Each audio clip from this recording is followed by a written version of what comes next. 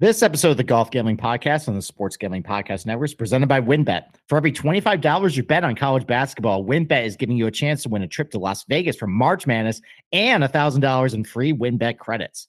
Download the WynnBET app now or visit wynnbet.com and start winning today. We're also brought to you by PropSwap, America's marketplace to buy and sell sports bets. Use promo code SGP in your first deposit to receive up to $500 in bonus cash. Head over to PropSwap.com or download the PropSwap app.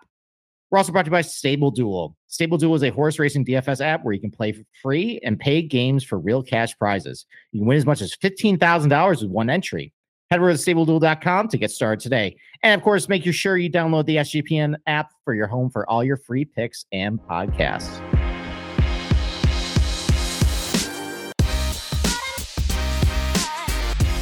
Welcome, everybody, to another episode of the Golf Gambling Podcast. I'm your host, Steve Shermer, and if you hear me doing the ad reads at the beginning of the show, I think for the sixth straight week, I'm flying solo. Boston Capper has a good excuse. It was his kid's birthday. He had a day. So instead of having him just, listen to me drone on about a golf course that, let's be honest, I'm going to rip to shreds in a little bit. I think you guys like it when I rip golf courses to shreds on this podcast. It's been a while. It's been a while since I actually, was critical of a place. Yeah, so I'm going to do that later. He's doing something. So it's just me riding solo tonight.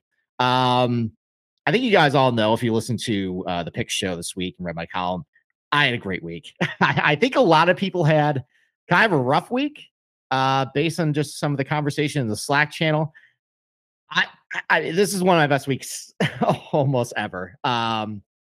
So let's just go through it. So I complained about my pre-tournament matchups. Maybe that's all I needed, was to just be vulnerable and get that out into the ether that, hey, like, I hadn't been doing very well in my pre-tournament matchups. Well, I went 3-1 on those this week. That was pretty good. I placed, I think, 14 or 15 positional prop bets for the week. 6 of those cashed. My top 20s were a disaster. So I am adding, and I put this in Slack, Rory and Xander finished top 20 about even odds. Those cash. So I had 8 positional props cash for the week. Mark Leishman, Cameron Tringali. The top 30s kind of killed it. Jason Kokrak, unfortunately, he dead heated a little bit, but whatever. Maverick McNeely, top 30s, those all hit. Sebastian Munoz, top 40, that hit. Aaron Rye came close. He didn't quite do it, but I still made money on the top 40s. Again, Xander and Rory live in tournament, saving on top 20s. JT, top 10. Pretty good. I was big on JT, typically bounces back after a bad, embarrassing putter performance. That happened this week. He gained almost 4 strokes putting, so that was a good job. Cam Smith did not do great. That was pretty disappointing. But the reason why I had a great week, Joaquin Niemann, 70-1. That was a hell of a hit, and that was really stressful. I know that he was up 5, but he was leaking oil a lot of this weekend. On the back 9, he was really shaky. He was shaky to start today. Like, he missed that 3-footer on 1. He missed a 5-footer for birdie on 6. He missed another 4-footer on 10 today. Like, those are 3 really good birdie looks that, like, his putter was basically unconscious for the first 2 days, and it went away from him over the weekend. But he held it together. And I am happy to be on Joaquin Niemann before, he got this win. Like I got it on the right time for him, because he is a darling in the community. Everybody bets him, and win or lose this week, we were never probably going to see a 70-1 Joaquin Niemann again until he starts, like, really fading. Like, it's whatever was going to happen, it was going to go to like 35, 40, 45. Like, he wasn't going to get priced that low again. So I was glad I was on him this week. Good timing. That was a really nice hit. That's 2 in a row for me. I nailed Scotty Scheffler with everybody else last week. I think I was more alone on Niemann this week, although I noticed that he got steamed up a lot this weekend. And I got him early at 70. I think at a couple books, I saw him around 55, 50. I even saw him at 45 on one book. So I don't know. Maybe there was some sharp money coming in, but yeah, I'm pretty happy with the result. I guess some other thoughts and comments I have about the Genesis Invitational before we move on. Kyle Morikawa scared the hell out of me today. He got hot at the end. Like, he just nails. He's so good. And, he had no real course history here to speak of, because, even though he struck the ball really well, he was just such a disaster on and around the greens. But I think what helped him this year was, and it was really good scoring conditions. I'll get to that in a little bit after, I talk about a couple other players, but I think what helped them was no wind. They did get a rainstorm on Tuesday. It softened up the greens a little bit. I think that muted some of his issues around the green because he was pretty dicey around the green today. Like some of his chips he had were pretty bad. Some of his bunker shots weren't that great. But he was able to hit a lot more greens than he probably would normally do. And he's found some consistency with a putter. Guys, I think the days of Morikawa like just being disastrous for 6-7 straight weeks with a putter is over.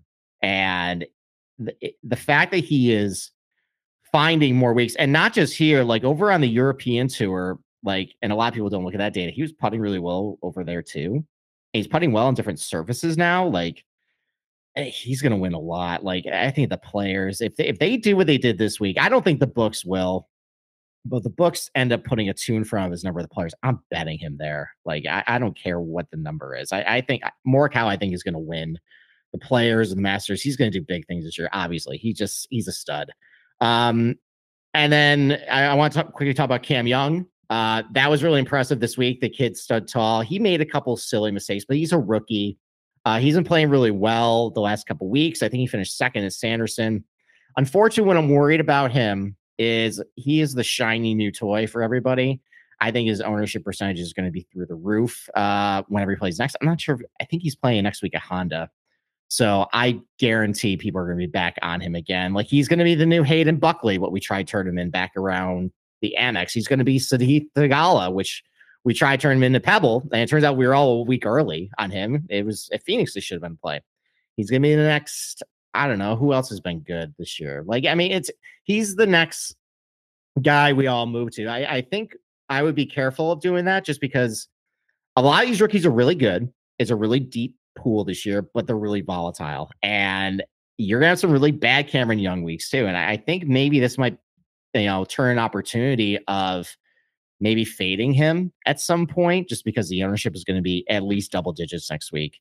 Who knows? Maybe it's a Chad Ramey next week. Maybe it's Taylor Pendrith that's actually the one. So try and find the next big thing before anybody's on them because these guys are going to be up and down all year. They're really talented. It's going to be nothing against Cameron Young when he crashes back to earth eventually. It's not always going to be this good. But try and find the next big thing. And I think the last thing was, I loved watching Riviera this week. It's always a joy to watch it. It was a little disappointing that they didn't get any wind, but I looked at the golf course and the fact that these guys were putting up the rounds that they were doing, there were some car crashes. Shout out Will Zalatoris for doubling on the back nine today to drop out of the top 20. That kind of hurt. That would have added another positional prop for me, but say la vie. There were still some car crashes. Leishman messed up the 10. 10's always great to watch. Regardless of what the conditions are, guys are going to mess that up. I think Adam Scott hit into a porta potty today. That was pretty great over on 10. But for the most part, I think we're seeing now what happens when you get a lot of really talented players with golf equipment that sends the ball farther than it's ever been, and the ball doesn't spin, and it doesn't spin off the driver, off the tee, and it just goes for miles. And it's kind of a shame to see Riviera brought to his knees this week. I didn't expect 20 under to be the winning score, or 19 under at least. Joaquin got to 21 under, and if a couple more putts rolled in today, probably would have been 23 or 24. So I think about this, and then I think about where we're going in July to the Open Championship. I'm really worried about what they're going to do to St. Andrews. If there's no wind or no traditional Scotch weather, the winning scores, we're going to see maybe Kapalua type scores there. I know, I think in 2015 it was 15 under, but there was wind, there was bad weather. If it's calm all 4 days, you guys are going to eat that place up. It doesn't matter what they do to it. So, I love Riviera. It's a shame that I think we're starting to see it brought to its knees though. So why don't we take a break? And then we'll start going over the DFS report card and then a couple other news and notes before we start getting into the Honda. So let's talk about WynnBET. Obviously WynnBET has great golf props. If you went over there, you cashed big on 75-1 on Joaquin Niemann. But WynnBET also has a massive college basketball contest, and that's great. Like, you want to start getting a college basketball right now because the NFL is over. You got golf, but if you need something to sweat during the week from like Monday through Wednesday or Thursday, WynnBET has what you need for college basketball. So they have a college basketball contest so you can enter for a big prize. And the grand prize winner will receive a reserved seating area, 4 seats, the world-renowned Wynn Las Vegas Race and Sportsbook for early round action of the college basketball tournament, Thursday, March 17th and Friday, March 18th, as well as 2 rooms at the Wynn Las Vegas for 2-night stay. In addition, they'll be awarded $1,000 in free bets on WynnBET. And any WynnBET patron that places a minimum $25 wager on a college basketball game during the promotion period will become eligible for the prize. And players can take advantage of the offer immediately. There's no limited number of entries that a patron can receive into the grand prize drawing. For example, if a patron wagers $1,000 in college basketball during the promotional period, they'll get 40 entries. That's a hell of a deal. You guys should absolutely do that. So go over, sign up for WynnBET, and participate in their college basketball contest right now. Offer subject to change. Terms and conditions at wynnbet.com. Must be 21 or older and present in the state where play through WynnBET is available. If you or someone else has a gambling problem, call 1-800-522-4700. All right, let's go over just the DFS report card. Let's go over where guys were, and I'll talk about some random things, as I see it. So let's start at the top. Over $10,000. I got Joaquin Niemann this week. That was a great call. I think my best call of the week was the Jon Rahm gravy train was going to come to an end this week. I saw some chinks in the armor, and yeah, congratulations on your backdoor top 30, John. Good job cashing all those minus 550 top 30 tickets for all those bettors out there. I know they're really sweating it for you. Good job, John. Maybe we're gonna start seeing the number calm down. Yeah, he's good. He's a really good player. He's a great player. Maybe we're gonna start getting some realistic pricing on him because he was a complete afterthought most of the week. The problem, like, he was bad around the green. His putter was bad. That was what I was worrying about coming in. And Riviera is a place where your finish on the leaderboard is dictated based on really how you putt and how you scramble. So he was the most popular player, about $10,000. Not great. Patrick Cantlay also came down to earth, although he had a nice weekend. So, whatever. And he rallied for people. DJ was the biggest disappointment. 50% ownership in GPPs. Didn't even make the cut. We'll talk about him in a little bit. There's some Saudi news I want to cover that relates to him. But the most popular players, Kyle Morikawa, which we already talked about. He was third in DraftKings scoring. JT 6. That was the one I liked this week. That was the guy I played over 10,000 this week. And like my theory on him was every time we have seen an embarrassing JT putting performance, he does bounce back. And he bounced back this week. He gained 4 strokes putting. So, his ball striking is on fire. He's going to defend the players in a couple weeks now. I think obviously he's Justin Thomas. He's a threat to win any week. He's long overdue for a win. Maybe he ends up repeating in a couple weeks. So $9,000 range. Cam Smith, big disappointment. I had a top 10 prop on him, and that was looking great. I think he was like T6 for most of Thursday and Friday, and then just dropped like a stone yesterday. I didn't watch much of the afternoon coverage yesterday, but man, that was brutal just to see him just go all the way down the leaderboard. And they did fine today, but c'est la vie. 51st in DraftKings scoring, 22% ownership. Big disappointment. I liked Rory this week. He was fine. The results on the leaderboard don't really reflect what he did in DraftKings. He's only 20th in scoring this week. 20% ownership. I'll have to go look into the stats. I haven't processed everything yet, but he seemed okay.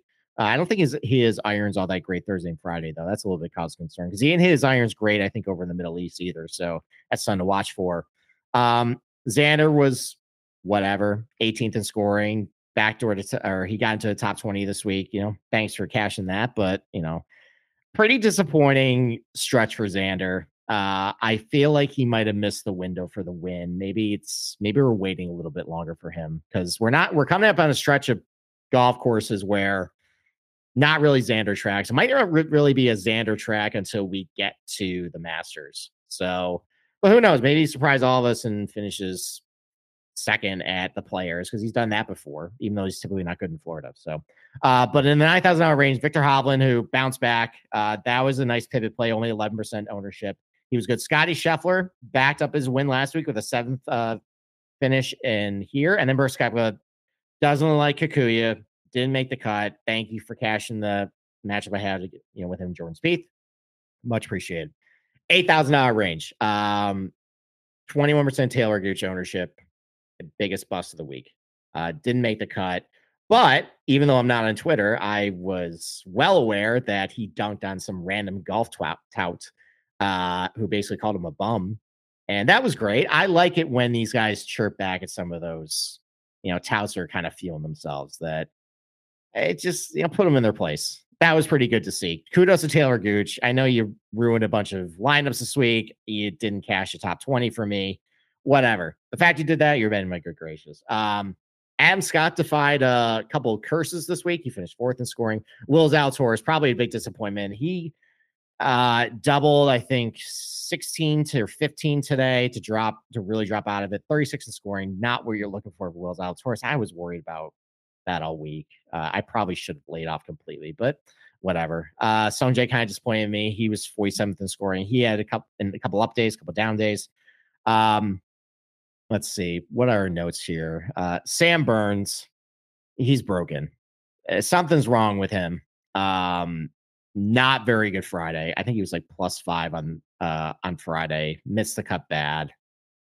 That's a shame. He's got to get things figured out. Maybe going back to Bermuda and Florida on the East Coast is going to fix his woes. But man, it's, after the really good fall he had, to see him kind of struggle at a couple of golf courses that should fit his strengths, not great. And then Matthew Fitzpatrick conveniently withdrew at the 11th hour while a lot of us were sleeping, because tee times went off about 9:30 a.m. Eastern time. So anyone on the East Coast probably found out well in time that Fitzpatrick was going to withdraw. But if you lived in the West Coast and you were sleeping and you were one of the 8% of owners that still had him in your lineup, took a big fat zero, that sucks. Like I was thinking, like, what can we do to fix this problem? I don't really have a good answer. Like, I guess the best answer would be, anytime you fill out a DraftKings lineup, they give you an option for like a substitute for either the same price or lower for each guy you pick.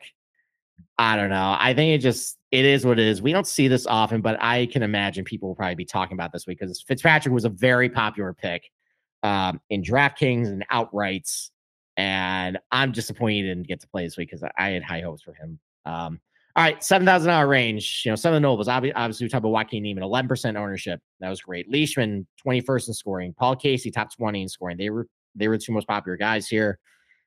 They relatively came through.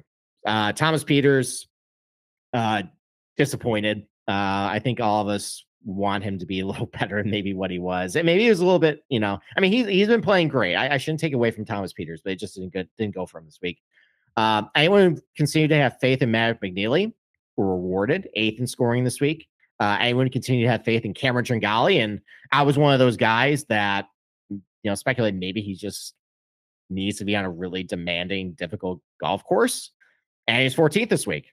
There's that. Jason Kokrak, 17th in scoring this week, despite the fact he apparently can't hit out of a bunker. Well, he finished top 20 in DraftKings scoring, so that was good for him. And then it was good to see Robert McIntyre do better. He's been struggling bad over on the European Tour, and that's a kid I believe in. Getting him over it here on Riviera and see him, post a top 30 DraftKings scoring week, that's pretty good.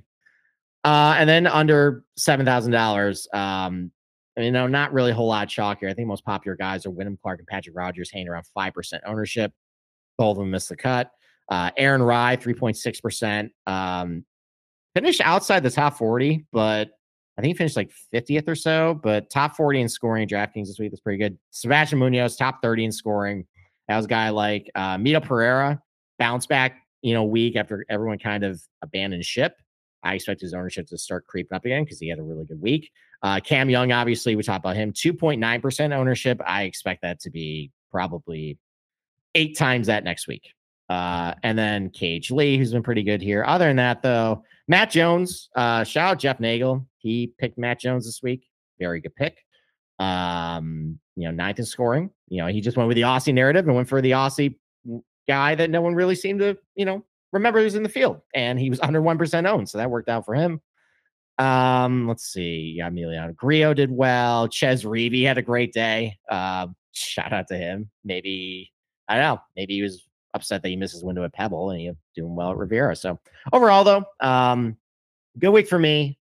I'm pretty happy with what happened. If you tailed some of my picks, you probably did well too. If you didn't, hey, listen, it's golf. I'm going to get to a little spiel later because we're going to come on another golf course this week. And let me tell you, I've been done pretty well the last 2 weeks. That's probably coming to an end this week. I don't have a great track record at the Honda Classic because, well, I'll get to why in a little bit. So, yeah, I mean, if you had a bad week, don't get discouraged. This happens.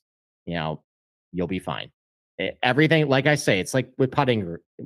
Everything always regrets to the mean. If you had a couple of bad weeks, good times are going to come. If you just keep grinding, if you've been riding really high, it's always going to regress. And you always got to keep that in mind. And, I mean, yeah, that's just what we sign up for. I think the last thing before we start getting into the Honda Classic, a lot of Saudi talk this week.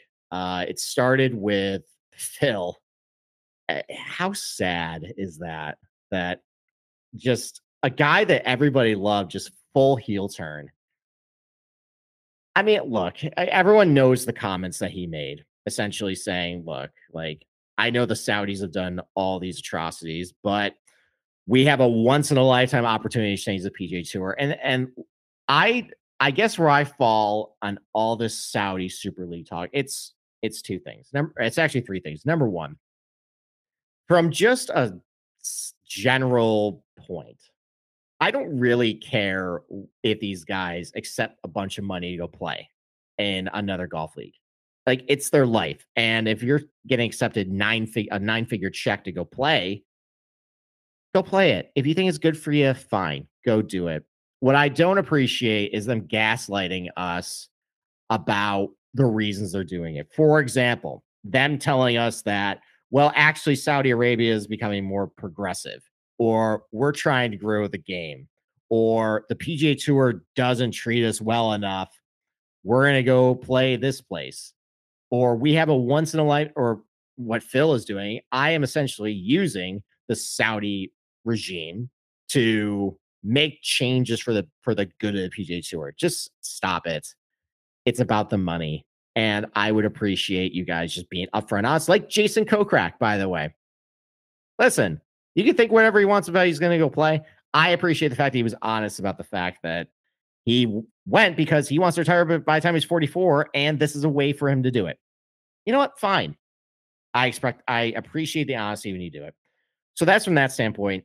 Second standpoint is from just like a content creation standpoint, from like where I sit, I don't want this league to happen. It's not that I don't want this to happen. I want one or the other. It's already kind of hard to juggle what happens on the European tour with what happens here. Like, PG Tour is my primary focus. It's very hard to juggle what happens on the Euro Tour. Now we're going to throw in the Saudi League, which is going to take more top players over there. A lot to keep track of. If they don't have shot link, that's going to be a disaster. Like, we're not going to have anything on these guys for the majors if they're allowed to play, or any of the major tournaments if they come back to the PGA Tour. It's not great. And then from a gambling standpoint, like, it's just going to water down the field. It's like the more and more top players that go over to the Saudi League and play, I mean, it takes away from good fields here. It's just not going to be as fun. Let's just put it that way. I don't want everything segmented. But now I think the good thing, though, is it sounds like it might be falling apart. DJ came out and said that he's committed to the PGA Tour. Now, that could just be word speak, and he could easily renege on that. Xander said kind of the same thing. He said he wanted to play where the top players play. I don't think that he necessarily said there was the PGA Tour. I didn't see that in the quote, but it seems like he's committed to staying here until other players go over there. Bryson came out and said he's committed to the PGA Tour, although I don't believe a word he says. I think what it comes down to is, I think these players are just sitting there waiting. I think some of them, the older players, have decided they're going to go do it. They're going to cash in the big payday. I think some of these actual stars that we actually care about, like, I don't really care if Adam Scott goes over and plays. I don't care if Phil goes and plays. I don't care if Justin Rose goes and plays. Like, those guys are past their prime. whatever. Like, go get paid. Like, it's and when they start taking like the Xanders or the DJs or the Brysons, like that would kind of suck. And I think it's just a big game of waiting and chicken at this point and waiting for somebody to make a move. And I don't know. It sounds like if DJ's not going over, I don't think anybody like of note is going to go over unless they just want the big payday. So, maybe this thing will die in the vine, and I wouldn't be opposed to that. There's a couple things that the PGA Tour said that they might be doing in the fall. That sounds fun. If you want to go, basically, it's going to be a little bit of a fall series. That's cool. We'll see what the details come out of it, if it ever does. But yeah, I mean, I maybe with some players starting to rebuff the Saudis, maybe this thing starts to die and we don't even really have to worry about it anymore. So with that, why don't we take another ad break and then we'll start talking about the Honda. So let's talk about IPVanish. And did you know that browsing online using incognito mode doesn't actually protect your privacy? That's right. Without ad security, you might as well give away all your private data to hackers, advertisers, your ISP, and other prying eyes. That's why I use IPVanish VPN to make it easy to stay truly private and secure on the internet. IPVanish helps you safely browse the internet by encrypting 100% of your data. That means that your private details, passwords, communications, browsing history, and more will be completely shielded from falling into the wrong hands. Even your physical location will be hidden. IPVanish makes you virtually invisible online. It's that simple. You can use IPVanish on unlimited devices without sacrificing on speed. Your computers, tablets, phones, even devices like your Fire Stick when you use streaming media. Whether I'm at home or in public, I don't go online anymore without using IPVanish. It's offering incredible 70% off their yearly plan for our listeners with a 30-day money-back guarantee. That's like just getting 9 months for free. It's a great deal, guys. Why wouldn't you go sign up? It's super easy to use. All you have to do is one tap of the button and you're instantly protected. You won't even know it's on. Stop sharing with the world everything you stream, everything you search for, everything you buy. Take your privacy back today with brand rated 4.6 out of 5 on Trustpilot. So go to ipvanish.com/SGP and use promotional code SGP and claim your 70% savings. That's ipvanish.com/SGP. All right, I've gone long talking way too much about the Genesis. I guess I'm just so happy about what happened. But why don't we go to the Honda? So let's kind of run through all of this. So let's go over the field. We've been on a really good run of good fields. We had Phoenix. We had this place. We had Torrey.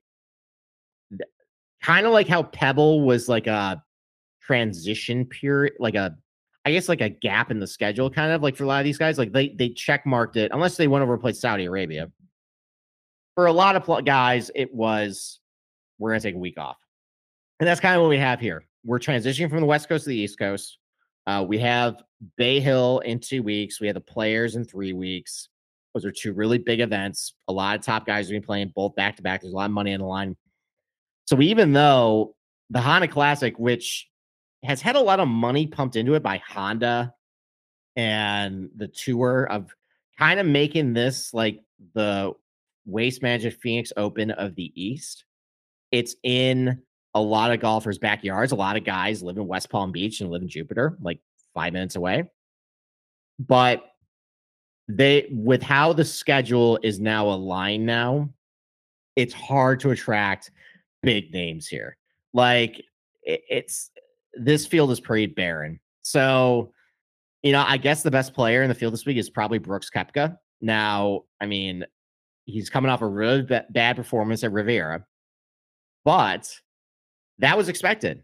I gave the quote that he, in my article this week about how he doesn't like Kikuyu grass. He feels like the ball sits up too much. And when he has such a steep swing like he does, ball spins too much. And I was watching an iron shot, I think on Friday, and he hit it.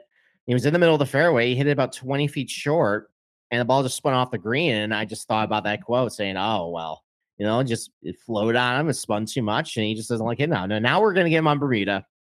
That it's, the balls on Bermuda lie down a little flatter than they do on Kikuyu. It's not sitting on a tee. And, he's been pretty good on Bermuda in his career. I'm interested in seeing if the books hang a dumb number on him because of just short-term bias. He might be worth taking a stab at because he's been pretty good here. We have seen him do relatively well recently. Who knows? Maybe they'll make a mistake and hang like 25 or 30 on him in a really weak field where he shouldn't be that. And then some other nobles in the field. We got Daniel Berger playing, although, who knows with what condition his back injury is. We'll see. Tommy Fleetwood played okay over in the Middle East. So he's playing. You got Billy Horschel, you got Sung Jae Im. He's a former winner here. You got Shane Lowry, who's, like he's hitting the ball great over last year. Can't putt for a lick, but that actually kind of works at the Honda Classic. So maybe he can be a contender. Yeah, Joaquin Nemu just won last week. You got Louis Oosthuizen, you got Patrick Reed, you got Matthew Wolff, who you would think, that it's hard to gauge about Matthew Wolff because he's so volatile. Like, and this is not a golf course where you really want volatility because they can go really wrong for you. So I don't know. And then, if you want to click the full field, go check it out. There's not really a whole lot of star power. It's going to be kind of tough this week. So why don't we talk about the golf course? So in 2007, the Honda Classic officially moved to PGA National after a major investment by a couple of private equity groups. It's played on the Champions course. And it's been playing here. This will be the 15th time it's been on that course. So the original Champions course, it was built by Tom Fazio and his uncle George back in 1981. They built it just so it can host the 1983 Ryder Cup. But a lot of people are going to refer to this place as a Fazio. Over the years, this has slowly but surely turned into a Jack Nicklaus place. Nicklaus started putting his hands into PGA National in 2002. And he also made another restoration or renovation to it in 2014. Among some of the other changes Nicklaus made to the golf course, he rerouted hole number 14, which, funny enough, I actually went back and looked through the Google Earth photos. I can't actually tell how he rerouted it. I don't know. Maybe I'm looking at the wrong hole. I don't think I am, but apparently, from what my research showed, he rerouted it. He added more water hazards. That's actually what he did. I see more water on this golf course, as if this place didn't have enough water to begin with. He added more water hazards and more bunkers. He added new tee boxes to lengthen it too. Did some green enhancements. I think he shifted some greens around. Basically, you can absolutely see, and we'll talk about this later, you can absolutely see Jack Nicklaus's fingerprints all over this place, just based on how he played and what type of shot shapes he likes. So, just so I think for the most part, I'm going to refer mostly as a Jack Nicklaus golf course now. I understand the bones are Fazio, but Nicklaus has really transformed it really into his own place. So some of his other golf courses he's done Murrayfield Village. He's done the Nicklaus Tournament course at PGA West. He's done Concession Golf Club. He's done Valhalla. I know he did Glen Abbey, which used to host the Canadian National Open or the Canadian Open. I think there's a couple other Nicklaus ones that can't remember, but you can go find it. I think maybe the Barracuda might be a Nicklaus too. So basically, he has a reputation of creating very demanding and penal golf courses, and this is no exception. And I guess if I could describe PGA National in 3 words, it's penal, it's narrow, and it's unimaginative. We talk about the last couple of weeks, just really fun golf courses where I don't think TPC Scottsdale is necessarily the best design golf course, but it's fun. There's a lot of fun holes, especially if it plays firm and fast. I think it can definitely be interesting. I mean, obviously Riviera, I just glow about that place as far as like the options off the tee, how the greens are constructed, just a lot of the quirks to it as well. Like this place, though, it seems like its difficulty is about water hazards. That's right, or bunkers. That's it. There's trouble lurking everywhere on this golf course. It's narrow. Fairways are no wider than 30 yards, and almost all of them are pinched in with a bunker. Even though it is advertised as overseeded ryegrass rough, this time of year in South Florida, some of the Bermuda rough starts to emerge from dormancy. You can get really inconsistent lies. So you don't really want to be in the rough here either. And there's just water everywhere, like literally everywhere. I think there's only 4 holes on the golf course where, like, while the water might not be in play for the pros, it's absolutely in play for guys like us.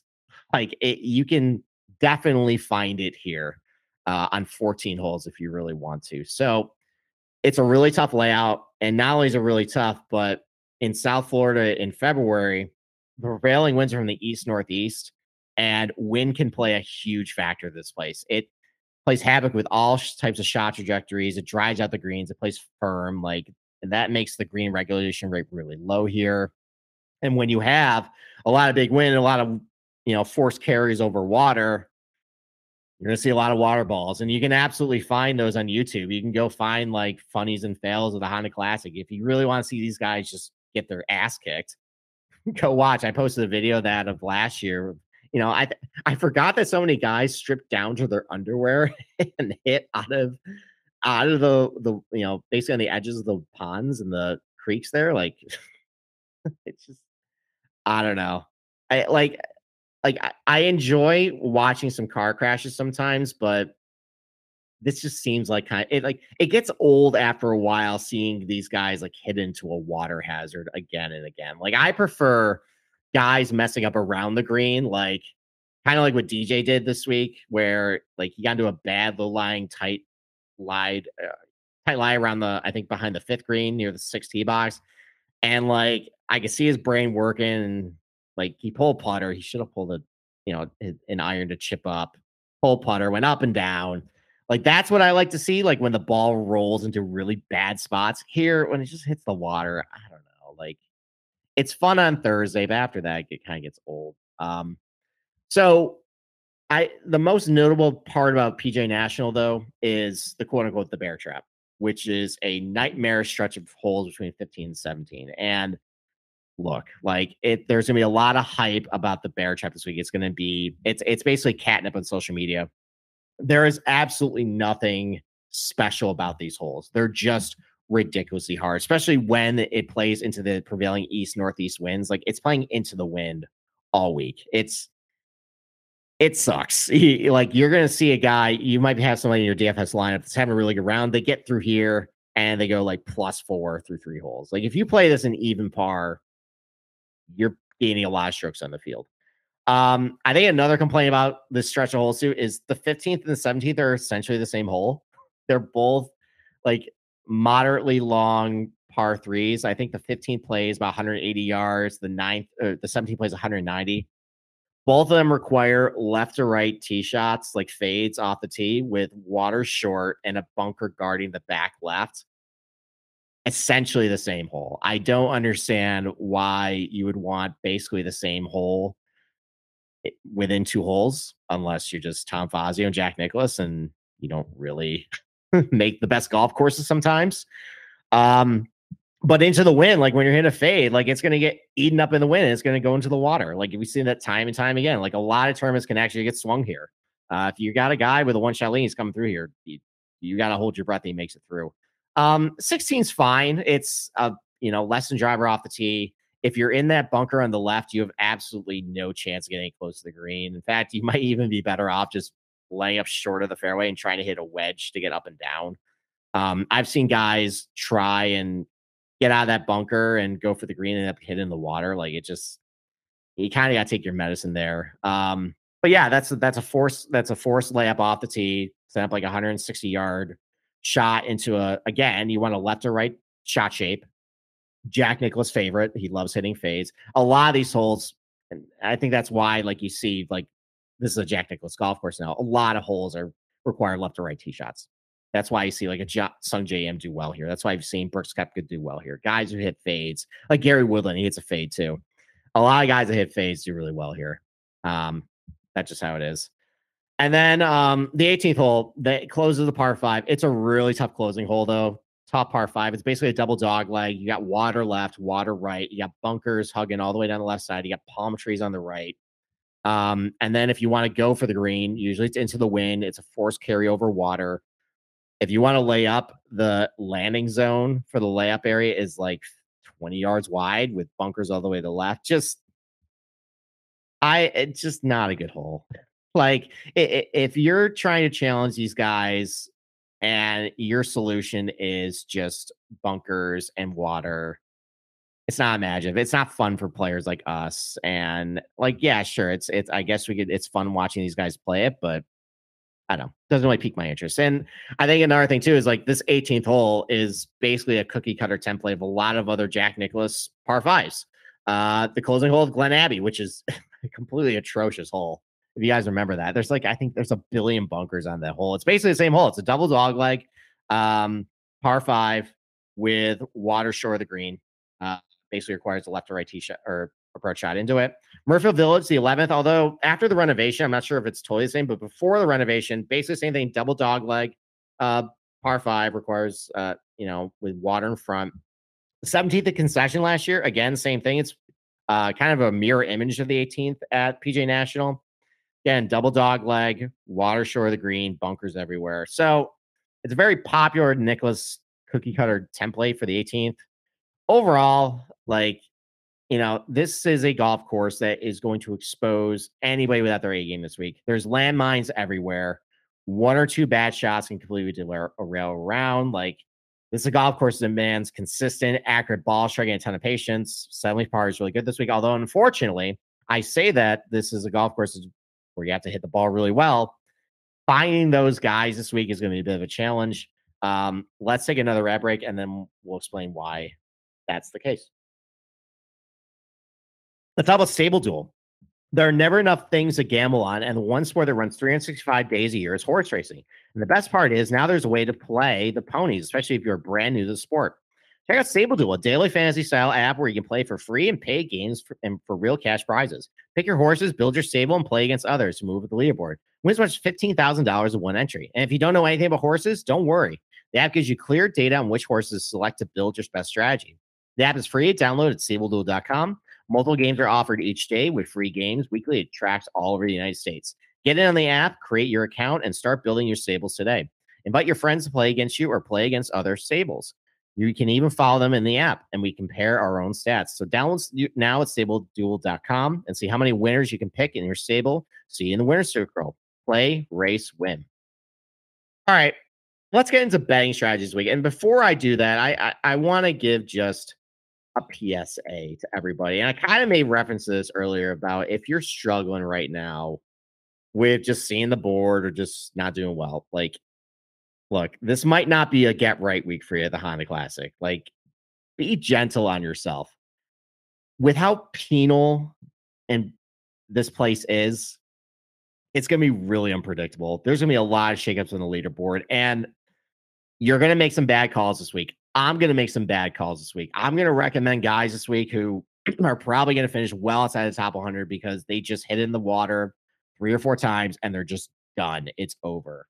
And anyone who says that they know this tournament and they can nail it, they're either lying to you or they're lying to themselves. This is just, it's going to be a shit show this week, guys. I'm just going to say it. Not only is it, excuse me, not only is it not a great field, it's a golf course with a lot of penalty strokes, a lot of bogeys, a lot of unexpected landmines where a guy can be going really good and then it just goes horribly wrong because it's the ball in the water 1 or 2 times and just goes on tilt. So just if you make a couple bad calls this week, take a deep breath, understand that all this is completely out of your control. You may have made a really good pick based on what the stats say, but they just showed up with their B game one day and they shot a 78. It happens. So just take a deep breath, move on. It's going to be okay. So with that said, why don't we actually talk about how you're going to pick your losers this week? So what I always like starting with is on Data Golf, the relative skill set chart. And what that reveals is basically, even though this is a golf course that is penal, demanding you have to be accurate, you have to hit, hitting greens is a premium. It is not approach play and driving accuracy is not a very reliable metric before the tournament to try and predict how the leaderboard shakes out, which is pretty confusing to me when we talk about a place that if you're hitting it straight, you're going to be pretty good. If you're hitting it all over the place, it's going to be bad. So why wouldn't you just be able to find just the best ball strikers, which is very easy to find on Fantasy National or any other PGA Tour database, and just go with that? Well, it's for a couple of reasons. First of all, that chart, which you can go to my article and look at, all that measures is just how guys are doing in the categories ahead of the tournament. And this tournament does not have very good fields like it used to, but given how it's part of the schedule is just changed over time, there's a lot of average to below average PGA Tour players, and not all of them are very good ball strikers. They typically keep their card with really good putting and scrambling. There's a lot more of those guys in the field this week, or average ball strikers, than just very good overall ones. And where guys really separate themselves, like the elite ball strikers can separate themselves. When you start getting to like average or below average, while they might look good, like they might be the 40th best ball striker, quote unquote, in the field. That's not really saying a lot this week. So just relying on iron stats before a tournament, that's not going to really get it done. The second reason is, and this kind of speaks to the drive accuracy, why that doesn't really matter, is this is a less than driver golf course. This is not a very long golf course. You don't need to pull driver a whole lot. It's much more important to keep the ball in play. So you're going to see a lot of guys hit fairway metal or irons there. And inherently, these clubs are more accurate. So relying on things like driving accuracy or good drive percentage is not all that useful this week, because those stats generally measure how you do with a driver in your hand. And here, it's more just about focusing. I'd rather focus on just strokes gain approach. And I think that's actually going to cover more your off the tee stats, especially with your long approach shots. Maybe that's actually the trick, instead of just looking at strokes gain off tee, because you're taking that weapon out of a lot of these guys' players. And third is the weather conditions. Like, between the penal nature and the wind here, sometimes that can neutralize good and bad ball striking, especially in really crazy conditions. And at that point, it's hard to keep the ball in play for anybody, or keep the ball or hit the green. So sometimes, it turns into a game of how we can get up and down for par. That's why you kind of see putting and around the green game, at least like in the stats you're looking at before the tournament, those are a little more predictive about how the tournament's going to go. You tend to see those types of players who rank higher in those stats towards the top of the leaderboard. But the problem, though, is once you actually get to this tournament and how guys separate themselves on the leaderboard, it's a completely different story. So another one, like I used to do, I've been talking about this chart for a couple weeks now. It's a very useful tool, is what drives variation in scores at PGA National. And when you look at that chart compared to the PGA Tour average, off the tee, putting, and around the green, it's harder to separate yourself, or you can't separate yourself as much as at PGA National as you can at the average PGA Tour golf course. But iron play, you absolutely can. Basically, this is going to come down to this, guys. You need to pick from a pool of a lot of really average to bad ball strikers, and they're not going to have very good strokes gain or approach stats, but some of them are going to catch fire.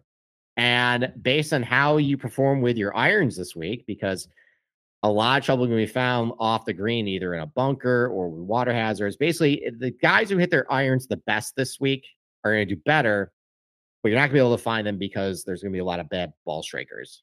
So that's a big conundrum now, is it? So I guess the best piece of advice I can give you, as far as, what types of guys to maybe look for, is, you can go the Jack Nicklaus angle. Like, a lot of his golf courses, and even if you look up on Data Golf, like, they have a lot of course history stats now, and this is one of the more penal golf courses on the PGA Tour. And you notice, if you sort by most penal, you'll see a lot of Jack Nicklaus designs as most penal ones. You'll see a lot of Pete Dye designs as the most penal ones. Nicklaus, in a lot of interviews, I remember watching a video about Concession, and he had like a gallery of like 500 people, I think, when they opened the place, and they were playing around. He was talking about how when he designed Concession, like, he was influenced a lot by Pete Dye, and he designed a lot of his golf courses that way, including Concession. He even worked with, a lot of people consider Harbor Town a Pete Dye. Jack Nicklaus has a lot of hand in that place too. They kind of work very hand in hand. And while I don't think Jack Nicklaus does as good of a job as Pete Dye at designing his golf courses, a lot of concepts are kind of the same. It's a lot about positional golf, a lot about missing in the right places. If you miss in the wrong place, you're going to get punished for it.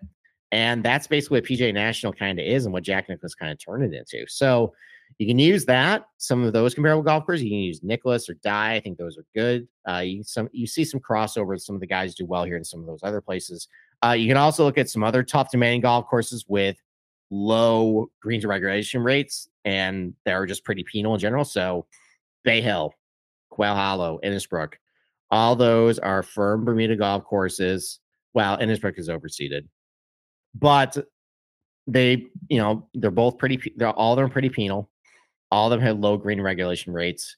You see some crossover between some guys who do well there and do here. So that's what avenue to do. And you can also go with trying to find a little more short-term data where maybe a guy's long-term iron play isn't very good, but been hitting pretty good over the last 3 or 4 tournaments. Maybe that's a way to find a guy riding some good ball striking that you can bank on. Or you can try finding guys that maybe not have good overall iron stats, but they fare pretty well in the keep approach distances. And after we take another break here, we'll talk about that and what those are. So let's take another break. Let's talk to you about Prop Swap, where America buys and sells sports bets. And the Bengals defy the odds this season by reaching the Super Bowl, but Cincinnati bettors fell 1 game short unless you were one of the smart bettors who sold on Prop Swap. Prop Swappers made a huge profit last week when they sold their Bengals Super Bowl tickets, like Tim from Ohio, who sold his $100 41 Bengals ticket for $1,500 on Prop Swap. Prop Swap hits thousands of buyers across the country, so you'll always find the best odds and collect the most money for your bets. Hurry down and download the free Prop Swap app today. Prop Swap has fantastic features like filtering listed tickets based on the best value. They have a free activity feed to stay in the know with all the big sales and red hot tickets for sale, a loyalty rewards program that turns your ticket sales into extra bonus cash, and a first deposit cash match. Use promo code SGP on your first deposit, and PropSwap will match your deposit up to $500. Join the real sports bettors on PropSwap, where America buys and sells sports bets.